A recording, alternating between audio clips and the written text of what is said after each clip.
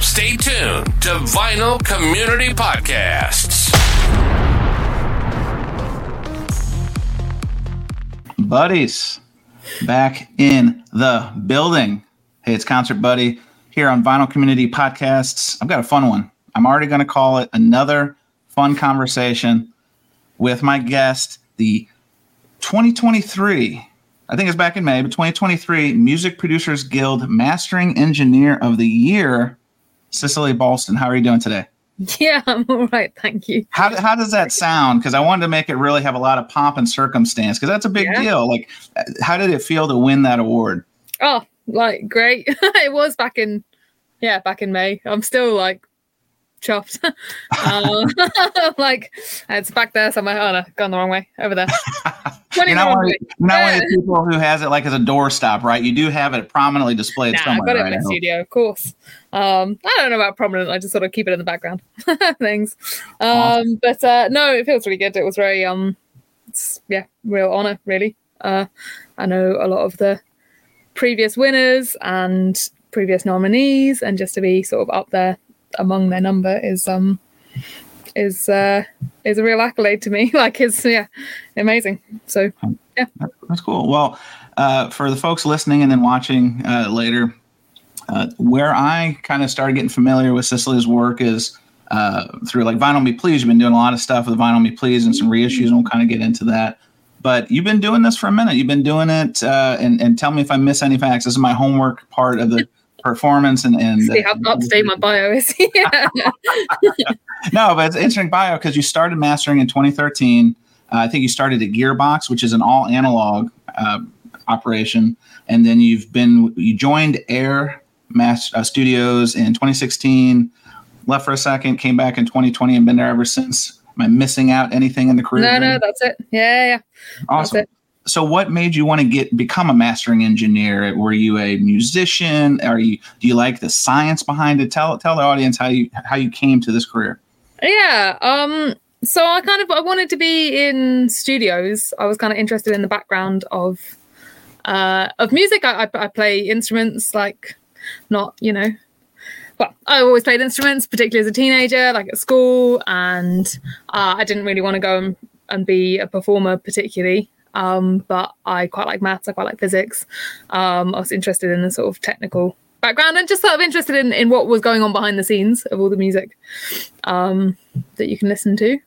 And so I went off and did a music and sound recording degree called the Tonmeister course, which is the one in the UK is at University of Surrey. And so that kind of teaches, the premise of that is it's like music, maths, physics, practical recording, and a lot of kind of theoretical audio engineering. And then on that course, so I did sort of recording, I did mixing, spent a lot of time in studios, learned a lot of the kind of technical basis for audio through that. And then I did a placement year when I was there in my third year, and I was at a few different studios actually, but one of them was Gearbox. So one of them was a mastering room. It was an all analog label at the time. It was releasing only on vinyl when I was there the first time. When I was there at first, and they just had this really beautiful studio, lots of nice vintage gear, this really stunningly beautiful lathe called a Scully, which is like, it's all like cast metal. It's really nice. I think partly because I started doing vinyl as well as doing mastering, I've never done them separately, if that makes sense. Sure, I sort of started doing vinyl from the start for me. I just wanted to keep up with that. Mastering I enjoyed because it's all the kind of studio side. It is working in music, it's working with artists, but you're sort of bringing a bit of a technical edge perhaps to the process. You have to actually do the correct formats, so you have to do all that kind of side of things. And also I quite like, it's a real sort of honor to be able to finish people's records off, like to be able to be the last person in the process is quite fun. Do you get because not to bring my background into it, but I work for Nike at one point, but I always had personal pride and seeing what I contributed to, even on a very small scale. Do you have that personal pride, like if you're at the record shop or anywhere, knowing and seeing the work that you contributed to? Yeah, for sure. It's sorry, there's like a bug on my screen. I saw your Instagram post earlier. There is a bug. No, there's a spider in here. I don't want to make it sound like the studio is full of bugs. Infestation and air mastering. Look out. How did that spider even get here? The doors are like, like airlocks sealed almost. I don't know. Wow. It must have just like run in when someone opened the door and it saw its chance. What was I saying? Oh, but like seeing titles you worked on in the stores or out and about or listening to them. Yeah. I think I get that not more with vinyl, like with digital mastering. It's amazing to like collaborate with people, and it's amazing when people bring you their music, and it's really cool to hear stuff and sort of be part of the process in that way. And with vinyl is like a thing that actually, you can find in a record shop, and we put our initials in the runouts and like all this kind of stuff, and like I quite like that side of things where it actually gets a bit more niche, that the sort of the part that you're having, but it's actually quite a tangible, tactile element to it. For sure. So in like 200 years, when the human race has eradicated itself, there will still be these physical markers of the work that you've contributed out there somewhere, right? yeah, it's cool. Yeah, there's someone will find that metal work and be like, Cicely. Yeah, what is this? That's funny. Well, one reason I wanted to talk to you, Cicely, is, and you said it earlier, is that you kind of got your feet wet in your career during the, again, quotation marks, air quotes, vinyl resurgence. And so I think it's a very interesting time because, obviously, popular music, not even popular music, independent music, there's a long history with vinyl and the format. And then obviously I don't need to walk people through the CD and digital and all that stuff. But do you, as a mastering engineer, I guess first and foremost, do you have a preference if you're working on a project to put it on vinyl? And is there a preference in your process on all that? Tell us about that. There's not a preference. Okay. I think like whatever people feel is best for their music and for the way that they want to release. And like, I like vinyl, but it's not always going to be appropriate. And it's, it's expensive to make. It's hard to store. So if you think that you're not going to have a market for it, then, I wouldn't like begin to suggest someone like put something out on vinyl just because I like it or whatever. Sure.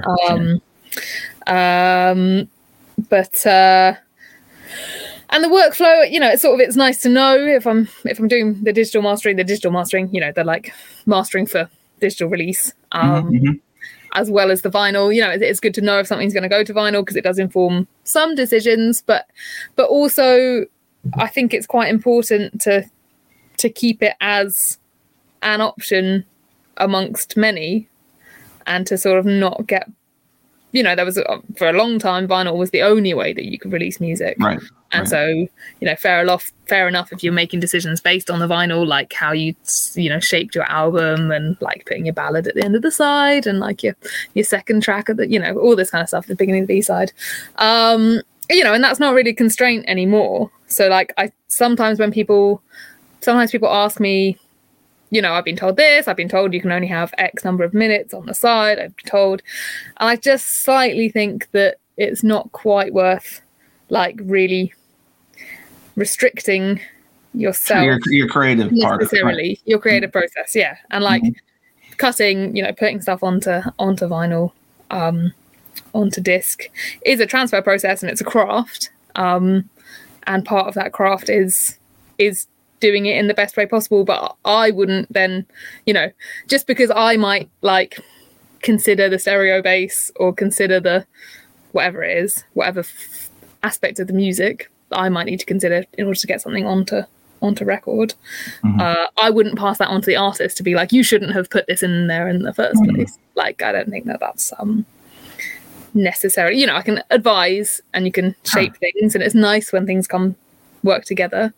But if people want to, whatever, people got to do what they want to do. Yeah, well, that makes sense. Well, I'm going to jump ahead in my thing a little bit because you hit on something I wanted to ask you about.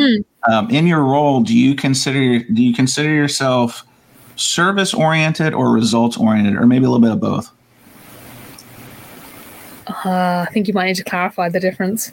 Well, in terms of like you were talking about, like it's not necessarily your position to say like your personal preference. You don't bring a personal bias into it versus, like is that the focus of serving the artist versus the labels like, hey, we need to get this done or we need to move these projects around, and is that the focus? Like, or is it a little bit both? Yeah. I'm sure there's a juggling act because there's a lot of personalities and competing interests and that sort of thing. Yeah, I think it's a bit of a both. I think probably a more service, probably more service based. I'm sort of quite aware that I'm only in at the end of the process. Sure. Maybe, I've not been part of something for years in the way that other members of the team will have been. But equally, it is my job to get things done and to get them finished and to be the person that says, you know what, this is done and it's good and we're finished. So sort of trying to sift through when there's a bit of a hold up or when there's a sort of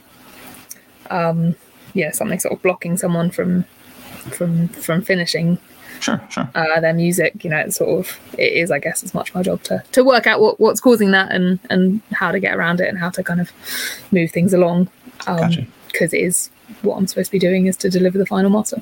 There you go. Right. That makes sense. Yeah. Talking about, and we'll get into your process here in a little bit, but what kind of volume would you say, like, it just depends on the project, or like, I guess a very high level ballpark, like what kind of output is it so many projects a week, a month? Like, how do you quantify that? Quite a few a week, I guess. And the reason I ask, I'm leading the witness here a little bit, is because I've heard, so friend of the program, George Borden, he's mastered some things before. And so I've kind of been asking him little questions in advance of our talk. But I mean, even I think Kevin Gray, I even heard a recent interview with Kevin Gray talking about like hundreds and thousands of projects in a year. And I had no idea it was that kind of that high volume churn when it came to being a mastering engineer. Yeah, it is.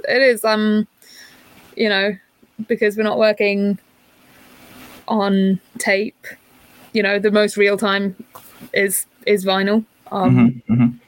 And just obviously listening. It takes longer to master something, but like what we're trying to, well, at least what I think I'm bringing is a kind of fresh perspective, and something a bit objective.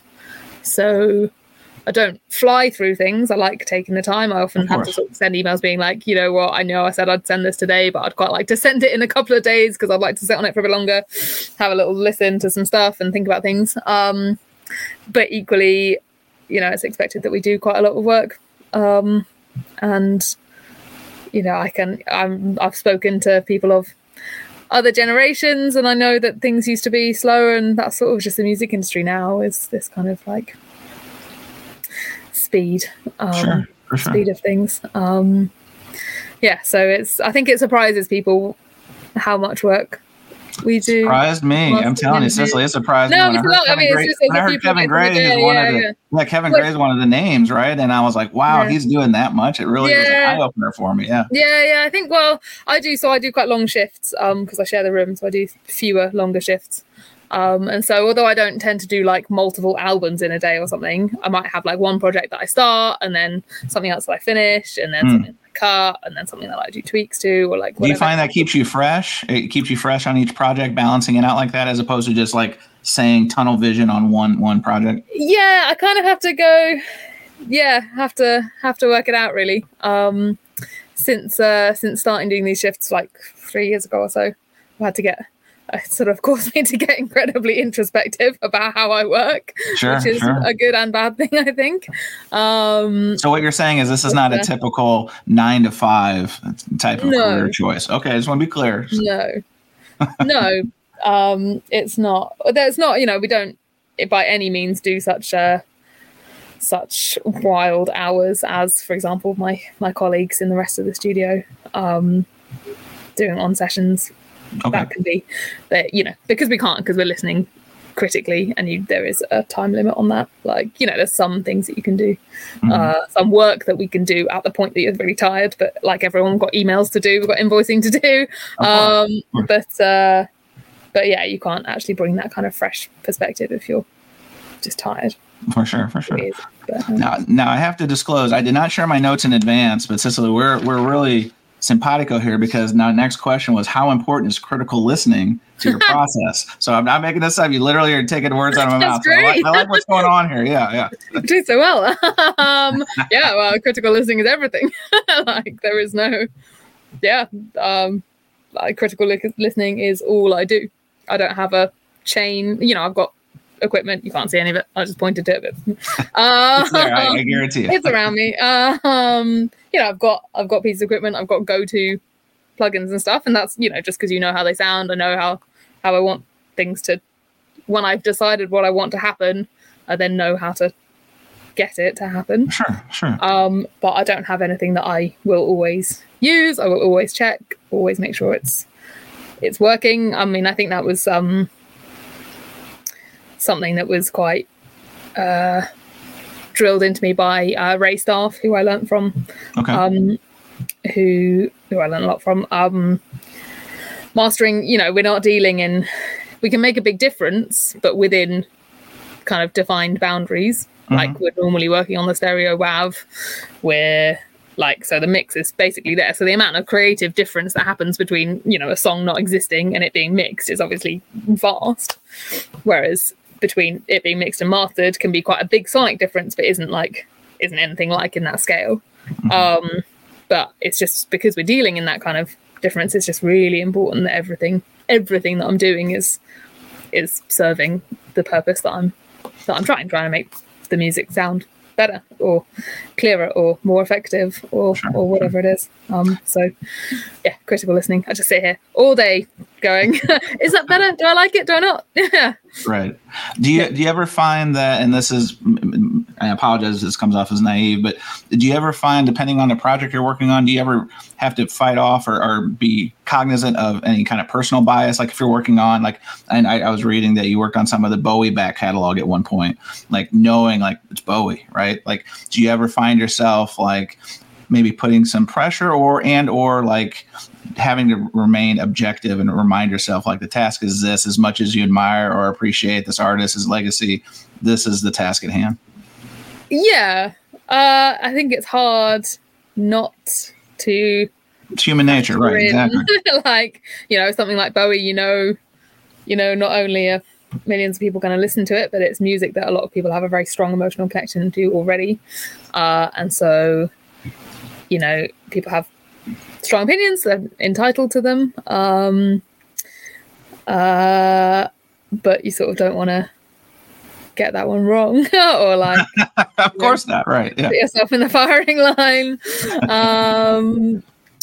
But you kind of got to trust in the process and trust in the collaboration. The Bowie project, as an example, was always very, very closely done with a lot of people who had stakes in the music. So Nigel Reeve, who was kind of producing it all, basically was overseeing the whole thing. It was very, very close with the Bowie estate and knew Bowie himself, and so as wherever possible, decisions were made by the right decision makers, and things were signed off by the right people, and so you sort of have to trust in that, and trust that people will come to you. In this instance, that was Ray mastering that, and I was assisting on a lot of it. But trust that people will come to you for your actual opinion, and so try and sort of give it as honestly as possible. You mentioned Ray before. This is one of my questions I had about mentorship, especially as you're getting started. But now that you're getting these accolades, you're getting a really diverse portfolio of projects you've worked on. How important is the mentor-mentee relationship, and are you in a position, or do you feel you're comfortable in a position to now be a mentor to somebody else? Yeah, the mentor-mentee is definitely a big one, and has benefited me, I guess is the wrong word, but Air. So I moved to Air in 2016. I was at Gearbox for a year of placement, and then I went back for a bit after I graduated. And they were really great, and I learned a lot there. And then we kind of sort of started to do digital releases, digital mastering, and because I was the only one at that time that knew kind of the digital side of things, I was doing it, and I kind of thought, well, actually, I don't really know. Didn't feel like I knew enough about it. Okay. And then when the job at Air came up, sort of, because they were, it's a sort of small world. They were looking for someone that had already started mastering, but hadn't got too far down that kind of line yet to teach. Ray was Ray was looking to start thinking about retiring and thinking about stepping down. So we wanted someone to come on to kind of be the assistant, and yeah, that was completely formative for me, because not only did I get some, he's a complete legend. He's an amazing engineer. And I was very lucky to cross paths with him at a time when he was really looking to share a lot. And then I could, I was very involved in his projects because he was also looking to step down. And then more widely, the industry actually is quite small, the music industry, mastering particularly. And I think it's really, I've been very lucky I know a lot of fellow mastering engineers, and people are very kind and open. So there's a lot of sharing of like best practices or knowledge and expertise. Yeah, you've got to kind of not ask too much. I'm not sort of like going in saying, pretending not to know anything or whatever. Just if there's some issue, I don't know, and you've not come across it, or we know that a batch of lacquers is a bit dodgy or whatever, there's a network there, and we can share that information, and it benefits everyone. And so am I ready to be a mentor? I think I would struggle to have a sort of full-time assistant, just because I think I'm still learning a lot, and there isn't that much. It's having someone shadowing is quite a sort of energy-consuming thing to do. It worked for me and Ray because he could just come in for the sessions and I did everything else. So he sort of just flew in, sat down, did the mastering, and then he'd go, and I was doing all the parts and all the communication and the sort of tape transfers and clearly defined roles, and that was set up quite well. But I've always, this is a trickier thing to say on this kind of open format, but I'm pretty open. If people come and want to meet me, I don't mind, because I've done a lot of that, and I will carry on doing a lot of that. Sure. I had someone actually ask for mentoring not too long ago, and they kind of said that they had some funding and stuff, and I was like, I don't want to sort of be teaching in a sort of paid position. That doesn't really work for me. But it's really nice to know you. Come and see my studio. Come and chat and form the connection, so that the network is there. I think that side of things is important. Sure. I think it's really makes sense. Talking about some of the engineers that came before you, and is there a certain, do you study the Bernie Grudmans or the George Piros or whoever? Do you study? Because I don't know if there's necessarily a style. Do you think that yours, because it's not the Cicely Balston style or sound, right? Do you kind of, as a fellow mastering engineer now on this side, do you kind of listen to some of their work and kind of take cues from things you hear? Not really. Okay. No, maybe I should, but you never know what's the mix and what's the master. You so rarely get to hear that kind of that difference.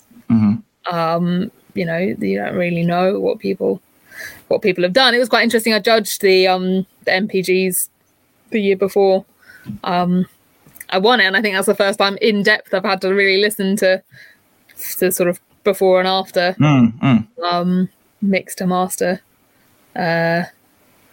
sort of tracks, because you don't normally get that. And also I think I listen to music critically in the wider sense, work out what people are doing level wise and sonically and stuff, but I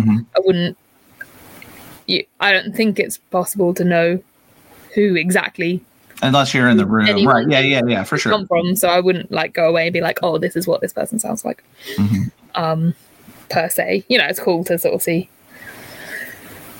Rudy Van Gelders, or who are, designing their own equipment. For sure. But I think I don't tend to disappear down a rabbit hole of what everyone else is doing, trying to work out what everyone else is doing.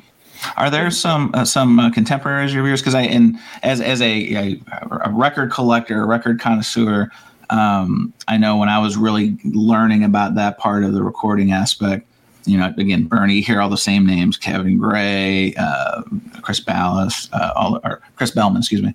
But like, do you find yourself having or finding the space with a lot of folks coming up and learning things kind of generationally? Like, do you find yourself as part of a new generation? Like, for example, like Ryan K. Smith, I feel is like I hate to say it's the younger side, right? Like, can you compare it to like Bernie and those guys? Do you find like you have a lot of contemporaries, or like you said, it's a very kind of small area of expertise? Is there not a lot of folks doing the mastering engineer now? Yeah, I mean, there are for sure, but sort of few enough to know most of them. And yeah, I mean, I do have, I get, this is a kind of UK US thing, isn't it? Like, sure. There's some I'm really good friends with. I'm really good friends with Ollie Morgan over Abbey Road. Because we were kind of similarly assisting at the same time, and then we kind of just like, so we're sort of friends separately. It's really nice to have like someone who is the same age and doing the same thing, because it's not like most jobs where you can sort of know what the wider world looks like if your job is present elsewhere. I mean, we all know each other. Katie, like, and then this was a whole spectrum. Kevin's moved over to Berlin, and okay. I don't know who else to name. I know lots of them. No, for sure. Talking about your process, what not to get too like deep into the weeds, but is it safe to say that there's a queue of jobs that come in, and then is it literally first in, first out? Is there prioritization? How does that work in terms of the projects you choose to work on and when you choose to work on them? There's normally, normally I can tell someone when I'm going to do their work. So someone emails, says, I want you to cut this to record or master this. And I just say when my next availability is. And sometimes it can be flexible if they're in a massive rush. Sometimes I can move things around, put them in that day.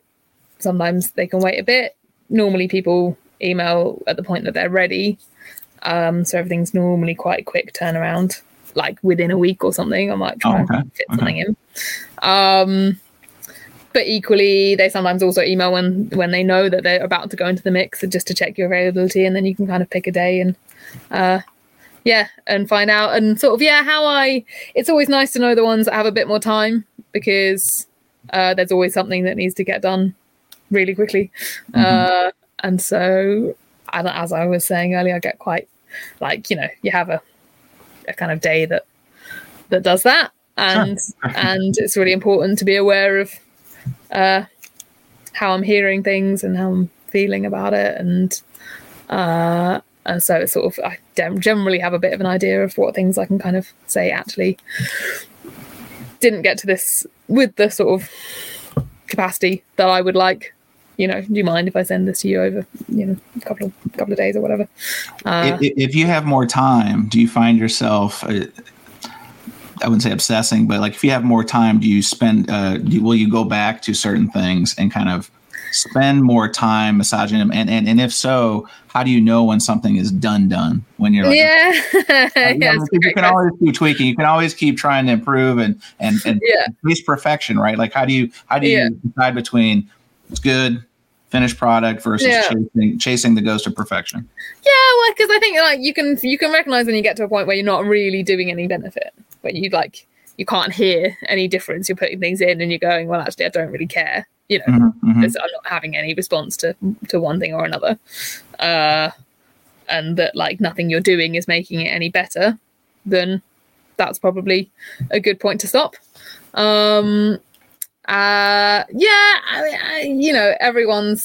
It would be nice to have as much time as whatever. Unlimited time, right, yeah, of course.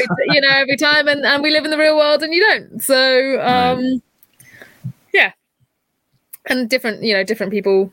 Sometimes it's nice when people come in to attend, so that you can sort of explore those options together. Like, I have producers and mix engineers, particularly, that I work with. That's completely cool if they want to come in, because I know that we might even end up doing stuff that I wasn't expecting to do because they're right there and I can just ask. Whereas if they weren't there, the kind of back and forth required of sending a whole song to just explore sort of lots of different options doesn't always end up with the best result.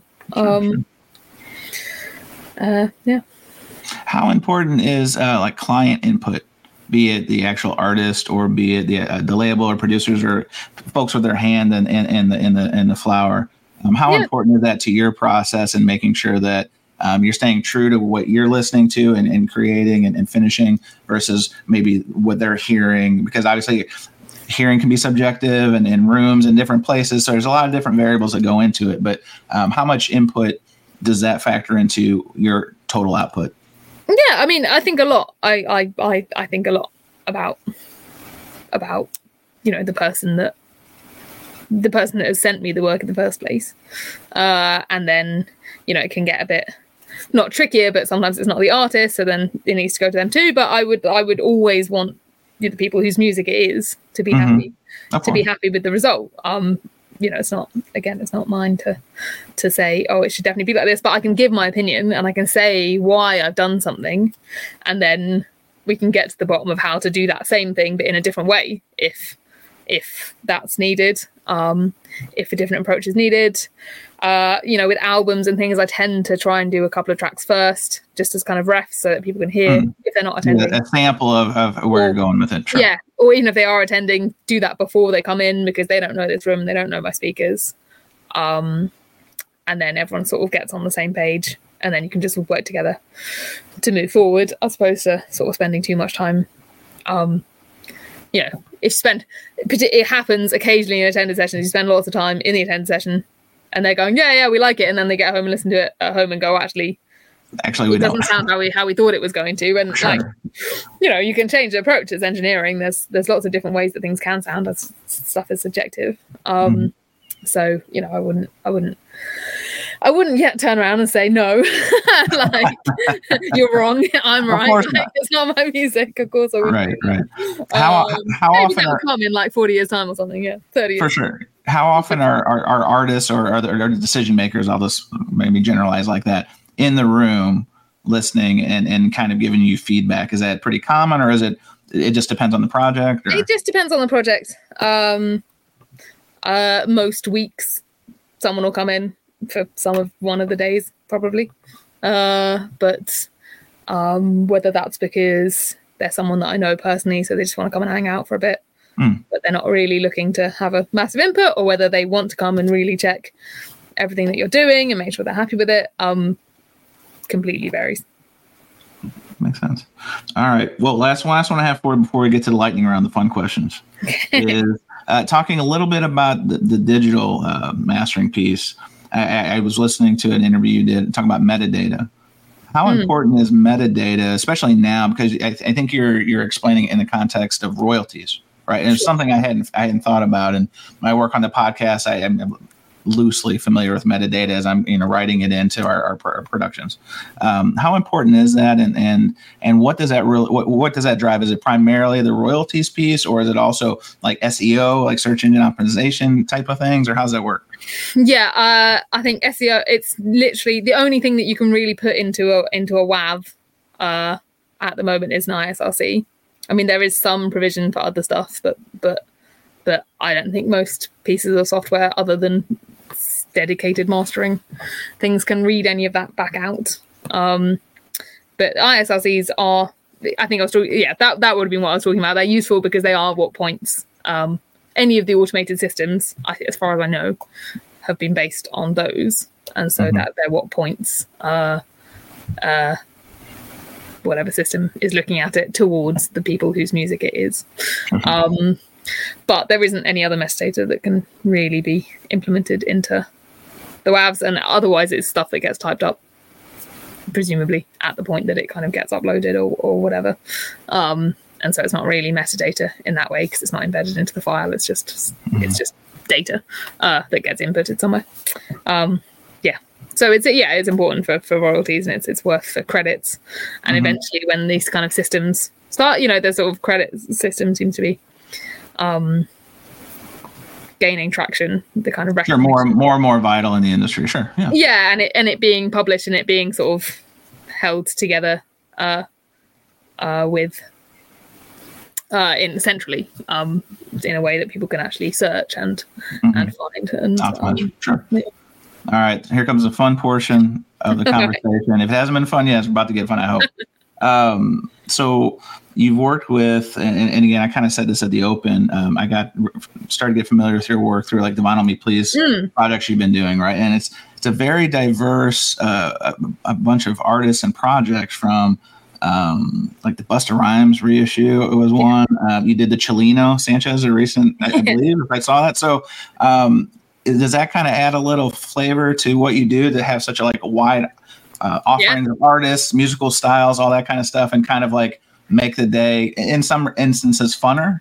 Yeah, for sure. It's great. It's also one of the great things about mastering is like how diverse a week can be. I don't know. I don't know if I'm supposed to say any of the people, so I have to keep it like separate to the artists. But I went from contemporary classical to classic metal to sure. Upcoming indie, in a day almost a couple of weeks ago, and it was a particularly enjoyable week. Yeah. Nice. Is there I wouldn't say a signature project, but a project or two that you're particularly fond of for whatever reason? It could have been working with the artist. It could have been the magnitude of the project. Is there if it's kind of like they're all your babies, so to speak. Yeah. So you can't pick a favorite, but at least top of mind, what are some that you're really proud of? So very recent announcement, there's an artist called Girly whose album's actually coming out next year. And I just love every track on that album, and it was just great. I just quite, it's my job to do mastering, so it's pretty rare that I get so distracted by the music that I stop working. But that definitely happened with this one. I think working on things for people that is a really nice thing. Working with your friends. Okay. So. I think I don't know if it's out yet, but it's only announced and it's on vinyl as well. It's a guy called Daniel Gadd, he's a composer. It's a really beautiful sounding album, and I think the vinyl sounds really nice. And it's he's it's produced by a friend of mine, and it's someone the producer, someone I've known for 10, 12 years or something, more than that. We used to live together when we were oh wow, small world. So it's that's really nice. What else? I mean, the Bowie stuff was an incredible project, just because what other artists you get to listen to? What other artists is so rewarding to listen to, in complete chronologically, every sort of demo, every live concert that went with every tour, that went with every album. Mm-hmm. That kind of in-depth knowledge was incredible. Yeah. What else? No, that's good. We don't hurt anybody's feelings, Cicely. We don't hurt anybody's feelings if you didn't. No, it's exactly hard. It's hard to pick. I do. It is nice to work on everything. It's always nice when you suddenly get tagged in something and you think, "Oh God, that's out now! Great!" Sure. You never know how long it's going to be between mastering it and it coming out, and and seeing the response to it and seeing the sort of people posting about things in their own words. It's really nice. So after listening to music all day. Like the work and limited to I just want to read a book. I just want to go for a walk. I just want to have that kind of boundary. How do you find yourself balancing that out? Yeah, I fluctuate. I definitely go and see live music. I love going to gigs and seeing people. I'm actually going to an album launch this evening. But then a friend of mine texted me saying, did I want to go to the Nothing But Thieves show? And I was very torn, but I'm going to go to the album launch. Yeah, live music, great. Listening to music at home does fluctuate, I think. Just because I listen to a lot of stuff. So sometimes it's nice to take the break. But equally, I think because I work in music, the times that I am listening, I can really lean into the listening purely because I like it. Sure. Purely because that is what I want to be listening to in that moment, whether it's some completely random record that my granddad used to have, or it went through a big kind of like slightly punky, sort of angry like music phase where I was like doing a lot of running and like listening to angry, and it was great. Like, that's fun. So you can sort of like really lean into your nostalgic, like the things that I would have listened to when I was a teenager. Whatever. Obviously, I do a lot of listening for kind of general knowledge, as it were, of course, for my work. But so the times that I'm listening and trying to get better at just sort of just tapping into that really core kind of feeling of what I want to be listening to. Makes sense. All right, so this last one, no pressure. This last one. What kind of record collection does a mastering engineer have? Do you have like this wall to wall, or you're like, hey, you know what? I've only got a couple cubes. What does your record collection in particular, Cicely, look like? Yeah, so it's not huge. It's about like 1.5 meters long, perhaps one record. It would be nice to have more, but I'm 31 and I live in London, so I move house maybe every year. And like, having a record collection is a heavy thing to move every time. That's where you have to do a lot of intentional listening and intentional ownership, right? Yeah. It would be nice, but yeah, when I can stay somewhere, when I can live somewhere for a bit longer in one go, then I'll probably start buying more records again. But I've got a sort of amp and a record player that I've been lugging around every move. So it's not huge, but it would be nice to have more. Well, you heard it here first. This is the beginning of you. You're going to amass a giant record collection. I can just see it in your future. You're going to have a big one of these days. I think it's like really nice memories of like friends' houses. That I have one friend in particular where music was always on in their house, and they had a lot of CDs. Dad worked in radio. She still works in radio now. And I just have a really, you go into the house and here's just put on a record or a CD or whatever, and I think the physical side of it just makes all the difference. So you look at all the titles, you like decide what you want to listen to. For sure. I think that's really nice than someone handing you a phone and Spotify and being like, what do you want to listen to? And you have all of music ever. Like, there's quite a lot to choose between. Sure. Yeah, that's my dream for myself. It'll happen. We're going to make it happen. Awesome. Well, Cicely, Balston, thank you so much for the time. It was a real treat. Again, keep up the great work. There's all these titles, like I said, Vinyl Me Please. I know you're working with a lot of other labels, but especially the hip hop, the metal, all the stuff that was so foreign to vinyl production for whatever reason. I don't know why. There was a real appetite for it, and I find you in the mix of it a lot, and so that's why I was like, I've got to talk to her because I got to thank her first and foremost. But keep up the great work because these albums. Cool. It's been awesome. Really fun. All that hip hop, particularly, it's been like a real. I love like looking at the credits and seeing who's on each other's records and like trying to piece together this sort of whole scene. Yeah. Well, that's how I found you because I'd get these Vinyl Me Please, right? And I'm like, man, that sounds great. And then I think Young MC, I think you touched that one too. Yeah. And I was like, this sounds great too. And then I saw it saying a common thread, and I'm like, I've got to talk to her because one, I wanted to thank you, and two, I wanted to tell you, keep up the great work. It's awesome. Well, thank you very much. That's very nice. Well, appreciate the time. Again, Concert Buddy signing off, Vinyl Community Podcast. Thanks so much for joining us, Cicely. Thanks for having me. And that was another trip around the turntable. Thanks for listening to Vinyl Community Podcasts.